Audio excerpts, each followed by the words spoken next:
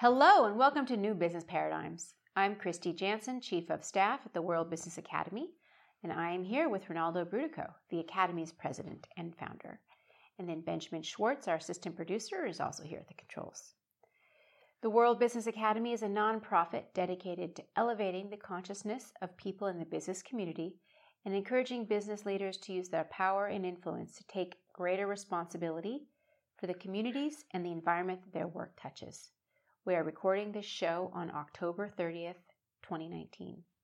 And before we get going, I would like to invite our listeners to reach out to us at info@worldbusiness.org if you have any questions or comments about the show today, or if you have anything you would like for us to focus on in a future program. We would love to hear from you. As always, you can listen to us on the go using Apple Podcasts, Stitcher, Blog Talk Radio.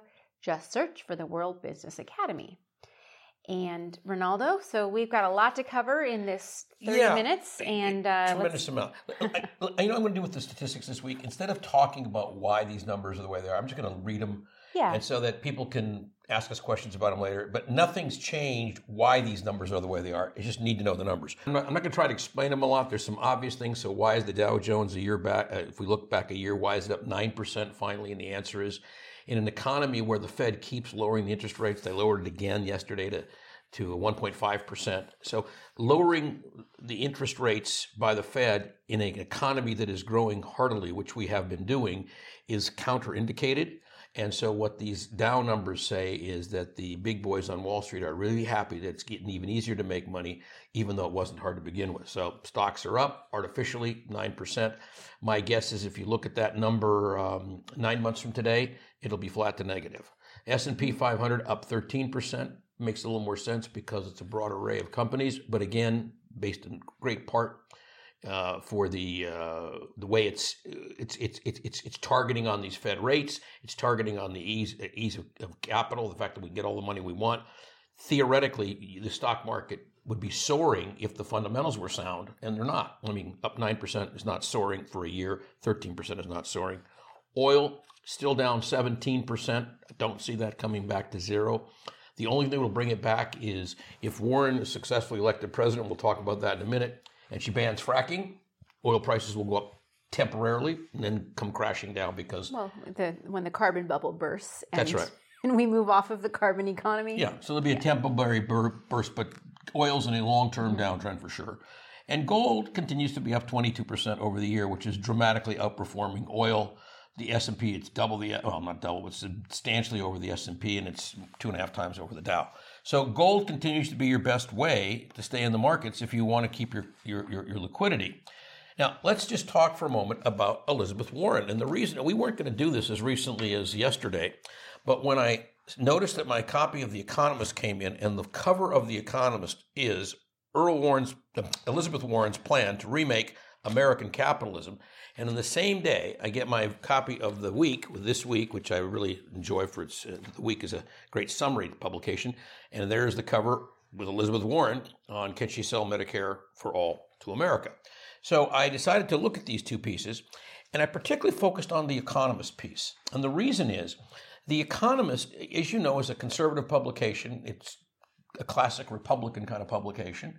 It's a very pro-business publication. It's not even, I would not even call it substantially moderate, but what I would call it is thoughtful. And so to the credit of The Economist, they gave a tremendous amount of credit to Elizabeth Warren's economic plans. And do they actually think that she's got some points? Oh, gosh, yes. That's very common. Like, for example, here's a quote. She is right to call for a vigorous antitrust policy. Warren's position, in fact, they said, people who try to label her a socialist don't understand. She's not a socialist. She just believes in well-regulated capital markets. Now, her idea of well-regulated is more than The Economist wants to see, for sure. But the principle of a regulated free capital market system is the hallmark of a good capitalist system. So they agree with her on that. They also, note that she's right, that we have a higher level of inequality on income in America. They recognize the business concentration. They say, she's right.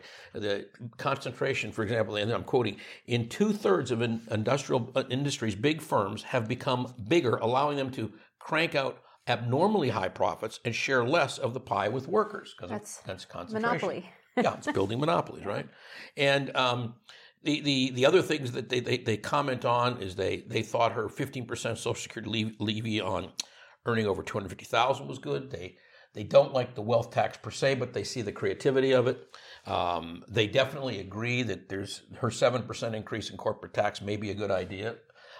They prefer a carbon tax to her approach, which is interesting. You never thought I would see that. And they quote, and while a carbon levy is our preferred way to fight climate change, her plan for clean energy targets would make a big difference. So they're buying into her clean energy proposals. And they go on to say that the central flaw that she has is that she underestimates what quality competitive capitalism can do. And I think that's true. I think Elizabeth Warren doesn't, I mean, if organizations like the World Business Academy had her ear, and we don't, I think she would see there's a way to integrate affirmative, progressive business practices with her overall economic objectives and her political objectives. But because she's looking at business somewhat monolithically, she is doubling down on what she believes is a good political hand, namely to be opposed to the largest corporations. When I think it was after one of the debates, and one of the large business organizations tweeted out that if Warren wins, it'll be like we got to pull together to stop Warren. Wall Street was like petrified. Wall Street is saying, let's vote for Trump. Yeah, and I think she paraphrased Roosevelt, who FDR when he ran for president said, "All of big business is against me, and I relish their hatred." Words to that effect. Meaning, if taking the side of the little people gets me in trouble with big business, so be it. I like my enemies that way. Yeah. But what I want to comment on, and this is important for our listeners, I want to comment on, without going into too much in the weeds, although I would invite caller questions on this, I want to comment on what are the issues that are really on the table for this election. Here's what I mean by that. Even if Warren were to win and to take the Senate and the House, so all three branches of government, what she has outlined as her dream objectives are far more comprehensive and far broader and far more ambitious than anything that could be elected in a 4-year term. Right. She's got, maybe a 10-year plan, a 15-year plan? Yeah, but what's a realistic time frame? So what she's trying to do is fundamentally reset the economy. And she's right about that. And I think The Economist agrees. In fact, they end their article with their editorial, and they say she needs to find more room for the innovative and dynamic private sector that has always been at the heart of the American prosperity, close quote. Well, that's what the Academy's been talking about all these years. So what I wanted to do today was just highlight for people what is on the table and what isn't. So what's on the table for Warren is a fundamental realignment of our capital and, frankly, our political system. Probably needed, and I would guess that most people would say it does. It needs that. Her goal is to start to close the wealth gap. For example, pushing hard for a 5-year trajectory to a $15 per hour minimum wage. So she's saying, let's do 15 hours raising the floor and do it over 5 years and quit goofing around. That will do more to engage in increase prosperity in the American economy than any single thing a politician could do. And remember, we talked about this over a year ago, and I said the raises in the minimum wage that was occurring in various states like California, cities like Seattle, and now states of Washington, and across the country, there were 19 or 20 jurisdictions that were raising the minimum wage. I said that lift in the minimum wage will do more to propel the economy over the long haul than the tax break for the rich. Right, which is what happened. Which is what happened. Yeah, it's what happened. And yeah. Yeah, because the tax break went through like the elephant through the python. Right. It's over. And no companies are really investing in the future, they're not seeing any of that kind of And Just Capital, investment. which was an Academy spinoff years ago, Just Capital actually did an analysis, which we released publicly, saying where the tax money went. And as you would guess, it was very unfavorable. Buybacks. Yeah, it was basically share buybacks, some dividends, a lot of executive compensation, and very little went to workers, and very little went to new capital, plant, and equipment. So the concerns are real. Now, what do you want to watch for if you're a typical person going through the election season? Whether it's because you hear it from Elizabeth Warren, who's becoming the front runner, or whether you hear it from one of her competitors, like an Amy Klobuchar or Pete Buttigieg, who wants to be more the middle of the road. Biden, they want to inherit the Biden vote as Biden collapses, which Biden's not going to be the nominee, I don't think. And so both Buttigieg and Klobuchar, Klobuchar and Buttigieg are trying to be that centrist candidate as Biden continues to fall down. And they will set up a conversation which the essence of is, what kind of a policy do we want for healthcare? Whether the issue is Medicare for all as currently proposed by Warren, and as yet she hasn't told us how she wants to pay for the whole thing, although Paul Krugman had a funny comment on that the other day. But although they haven't told us that, the interesting thing is that her approach is more radical than what I personally enjoy today. In other words, I'm on Medicare. Mm-hmm. It's great. As some of you know, I'm going through a lot of health challenges in my family, and I'm just delighted that Medicare covers so much. Mm-hmm. But I also have supplemental Part B insurance. There's also supplemental Part C insurance, which I don't have, but which you're allowed to get. I like the flexibility of being able to add Part B. Mm-hmm. So I take it. And I don't know that she needs to take that away from me. So I believe in health care for all as a basic human right. That's her basic position. I think the way I would get there is a little bit more like the centrists would do it. I would say, okay, expand Medicare for all to all, but not prohibit private insurance as a supplement. Okay. That would be good. Yeah. Now, I was telling you earlier that I saw a documentary last night, or clips of the documentary from the Be a Hero campaign, and mm-hmm. They're in with Addie Barkan in collaboration with the United Nurses mm-hmm. Union. Yeah. And what he's done is he's interviewed one-on-one. He himself, he's dying of Lou Gehrig's disease. Yeah. He's interviewing the major Democratic candidates on their positions on healthcare. And watching this man who's fighting for his life, talking to someone like Pete Buttigieg, who's trying to walk that middle road.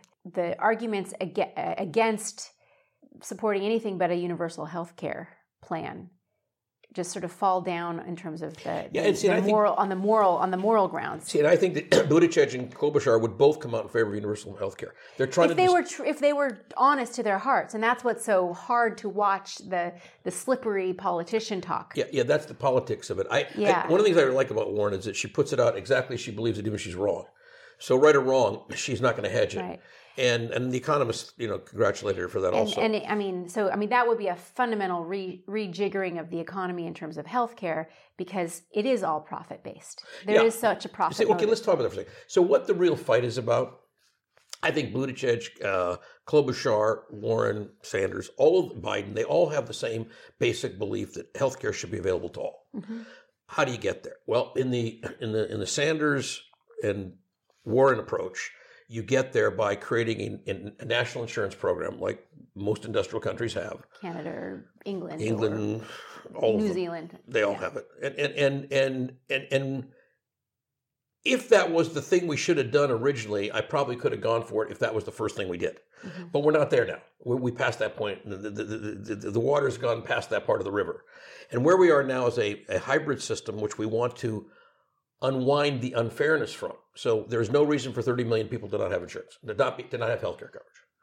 So what we have to do is we have to say, okay, how do we get from where we are to where we want to be, which is universal coverage, one way or the other.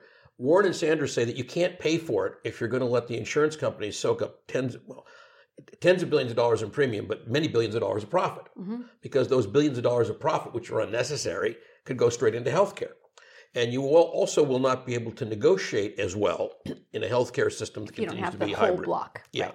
Now, the moderates say, yeah, that's a price you have to pay. It's inefficient, and it will probably take years to phase out of the current dominance that we have by insurance companies. And if you look, by the way, at the statistics of who lobbies the most in America on the Congress, it's fascinating who you see up there at the top of the list. I was really, really surprised. For example, let me see if I can pull it up real quickly. I can't. The list of the most heavily invested lobbying industries, pharma came in third. Hospitals came in on top of them. Okay. So it's still healthcare, but it's a different arm of it than you would have thought. And you put them together, they're the biggest, mm-hmm. those two. And they're lobbying to keep the system in place, mm-hmm. because Big Pharma gets 40% or more on its drugs than it should get. It's been able to keep that from being negotiated. The hospitals are scared to death of a system that begins to put complete, consolidated, and uniform controls. As you know, you can go into a hospital one part of town, and a procedure can cost you $1,000, and same procedure 10 miles away can cost you $10,000. Yeah. So there's all these different disequalities. And so what Warren and Sanders are saying is, wring that money out of the system, it'll pay for the new system. And you get 30 million new people covered. Buttigieg and Klobuchar are saying, it's too hard to make that jump. Start with, get the 30 million insured. Figure out how we're going to pay for that, either with a wealth tax, the 7% corporate tax. There's a whole bunch of ways we could pay for that gap closing. And then let's see what happens when we competitively negotiate for drugs, which will reduce the power of big pharma immediately and the profitability, and take those billions and billions of excess profits out of the system and put it back into healthcare, which is great. So you can do all of these things, and you could do a special kind of a bonus tax on big pharma. You could say, whenever you make more than X percent, it goes back to the healthcare care system. So the idea is, watch as a voter to see which of the plans are you most enamored with, and trust that the meeting of what's really going to probably happen is not the Warren-Sanders approach and not the old Obamacare with a couple of Band-Aids with 30 million people uninsured. It's going to be someplace in the middle of those two positions because of the cost factor.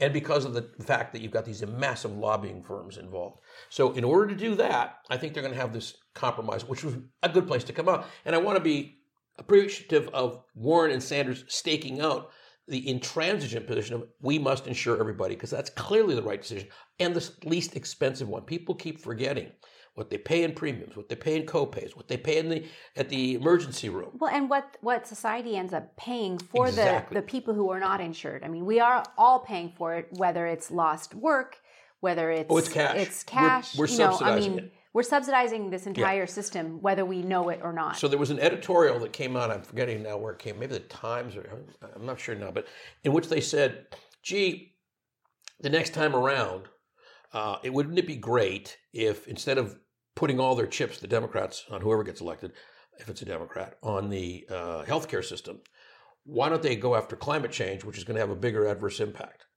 And I think that's a great comment. The problem is, the thing that's doing the most damage right today to Americans is healthcare. Plus, everybody has a healthcare story. Everybody knows somebody who's been, dealing with medical costs, dealing with insurance companies, and it's in health and climate change. While we are having fires going on right now, and we are feeling the impacts more and more, it's less immediate to most people. Yeah, and so back to this Warren's template to look at the economy. So the things that you don't have to worry about the positions on, we're going to have a $15. If a Democrat gets elected, it's going to be a $15 minimum wage. And a 5-year trajectory is plenty safe time to get there. So don't worry about that conversation, folks, because that's going to happen. And it doesn't matter who gets elected. Don't worry about whether there's going to be some form of increased taxation of corporations is going to happen, whether it's 7% or not. Are you sure it doesn't matter who gets elected? No, in terms of the Democrats. If it's a whatever Democrat gets elected, you're going to have a $15 minimum wage. And it's the best thing that could happen to the rest of us, because all that spending, every penny, when you raise the minimum wage, goes right back into the economy. That's why consumer spending is up, and company spending is down. Right. But consumer spending is still because keeping our economy away from a recession. Yeah, we wouldn't be at the 1.9% growth, which is still pretty bad. We wouldn't be there if we hadn't raised minimum wages in 19 jurisdictions. We would be right down negative. And we're going to head towards negative even still, because even that's not enough to hold up the degree of insanity that we've injected into this economy. But let me just hit a couple other touchstones on the economy. So another position that you want to look at is the trade-off between higher taxes for the wealthy, which almost everybody agrees is going to happen because they got too greedy and they took way too much off the table. So are the net effective taxes on the wealthy going to go up by a 1% wealth tax and that's all? No, I don't think so. I think it's going to be worse than that. I think that you're going to see a couple of ways that the average tax on the up 2% is going to go up, including you just close some of the loopholes for equity players, right? And get rid of some of these capital gains exemptions. You go from 28 to 37%, boom, like that. It's been argued there should be a 7% increase in corporate tax, because look what they took off the table when they did this last tax bill. So there's going to be these changes, and and I don't think people should focus on is it 7% against corporations, the wealth tax. it's interesting. To guys like me, it's fascinating. But to the average voter, it's like, just accept we need to increase taxes on corporations. We need to increase taxes in the top 2%. Everybody knows that. That's not a secret. And don't get lost in the various plans, because that'll get worked out in the normal political process when people agree on the big objectives, and we'll find our way to the implementation. It won't look like Warren's plan in all these different areas. And by the way, they gave her incredible kudos for the depth of her analysis. The Economist really complimented her highly. She's a smart person. And she does her homework. So the bottom line is, try to focus on the issues that are most important to you. Support those issues to your friends and neighbors. And don't worry about the fine points, the details, unless you want to, send us a note about it, in which case I'd be happy to discuss it. But I'm really, really fascinated that both the Economist came up with this and the Week in the same exact week. And last but not least, they correctly report that Wall Street is petrified of Warren. And I'd like to just share, because I know I've got a lot of friends on Wall Street who do not agree with me on this. I would like to share that fear is completely misplaced. Because what they titled it here in the Economist, a plan for American capitalism. That's what she's doing. She's not a socialist. She believes in a well-regulated capital market system, because if it's not regulated, it's not even playing field. But why is Wall Street so terrified of her? What's the boogeyman that they're afraid of? The boogeyman is more taxes. Most of Wall Street's in the 2%, if not all of it. I mean, it's a belief that if she were to swing at the business community with the full might and power of all of her suggestions at once, it could be a crippling transition. I don't think even a democratically controlled Senate and House would give her all these things at one time. I think people are going to be more incremental than that. I'll give you an example. They're afraid that she'll collapse corporations if they're forced to comply with fair lending practices. I don't think they'll collapse. They're afraid that, for example, if you bring back the Dodd-Frank, what do you call it?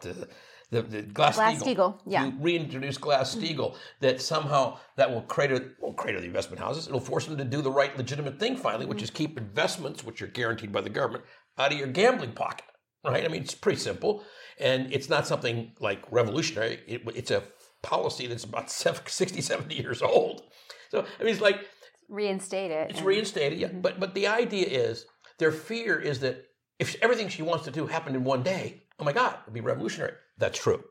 But if they don't start doing some of these things, and I'm now quoting Michael Bloomberg, the famous billionaire, I'm quoting Ray Dalio, I'm quoting Paul Tudor Jones, they have to reform capitalism. There's no option. Well, the alternative is real revolution. Bullets. There's bullets. It's bullets. And so this is a good way to start that conversation. The czar must die. Yeah. Even the idea of having a lobbying tax, I think most people agree with that. Now, do you think it ought to go as high as 75%? I don't know, but it's a good idea to talk about it, right? A lobbying tax. And paid family leave. Don't focus on whether it's 2 weeks, 2 months, or 6 months. That's irrelevant. Let's just get something out there. Let's have the conversation. Let's have the conversation. Paid family leave is a conversation we need to have. The other gig economies will be required to recognize workers as workers. I think that business actually likes that one because it makes it an even playing field for them. If you're running a taxi company who has employees, you would like to have gig workers have that requirement, even if you're running any other kind of business that has employees. So the gig economy has some benefits, and one can make a strong argument that below a certain level, 10 hours a week, 20 hours a week, maybe it would be. Because having that supplemental income for some people is phenomenal. On the other hand, why aren't we paying people enough so they don't need to have 3 jobs? Yeah, and I think she wants to get rid of forced arbitration clauses in securities agreements. That's a great idea. She wants to have the fiduciary duty test for anybody who sells you securities. They got to do what's in your best interest with your money. What a revolutionary concept! Yeah, I think that's... So focus on those substantive things, and don't let the fear overwhelm you, because the fear is a false expectation appearing real. Meaning, fear is not real till you give it life. I don't think she's going to crater the U.S. I think she's going to remake the U.S. system because all the things she's talking about, we need to talk about. Now, whether she gets elected or not, I think those conversations are worth having, and that's why I'm very pleased that the Economist has decided it's a conversation worth having and did a pretty good job. They do go on to say, and I'll close on this note with this subject, that they're a little concerned about her protectionist attitude, which I think is a realistic concern. In other words, she says, one of her position papers, which I think is good, says anything the government pays R&D for, if you want to use that R&D, you have to make the product in America. that's a way for them to get manufacturing back in the country. I think that's a good idea. I think there's a question in my mind whether she is overtly too protectionist for a variety of reasons. However, let me give you an example. Under the current administration, they're going unbelievably bonkers right now when they realized that the most complex computer chips we require for the F-50, the F-35, whatever that jet is, the biggest one. Were they made in China? Taiwan, yeah. Which is China. No surprise, what I mean? And they started looking around at all the places where silicon chips are made. We don't make them anymore. Yeah. And we need them to run the country. We have a globalized supply chain, and you can't just unwind that. You can't. And I don't think you should, because I think countries with lower costs of labor should do more labor-intensive things, and we should do things that provide higher wages. And that means basically knowledge-intensive manufacturing as opposed to just, buckets and bolts and widgets. Well, and the innovation, a lot of these things were invented here, and then they were perfected in the United States and then brought overseas. Yeah. And then I can't stop without making the one final point that she does about, Facebook and breaking up the titans of Silicon Valley. And I think that's just smart on a lot of levels. And I think most people agree with that. Now, how you break them up, would you break them up into a great long conversation? Elizabeth might have the right idea. She might not, but I don't think we have time today to go into that. We're up. That was a fun, quick riff on Elizabeth Warren's template as a way to look at the issues, not to say, gee, 100% agree or disagree with her. It's like, this is an issue, this is an issue, this is an issue. How protectionist do we want to be is an issue. How much do we want to control foreign currency of our currency?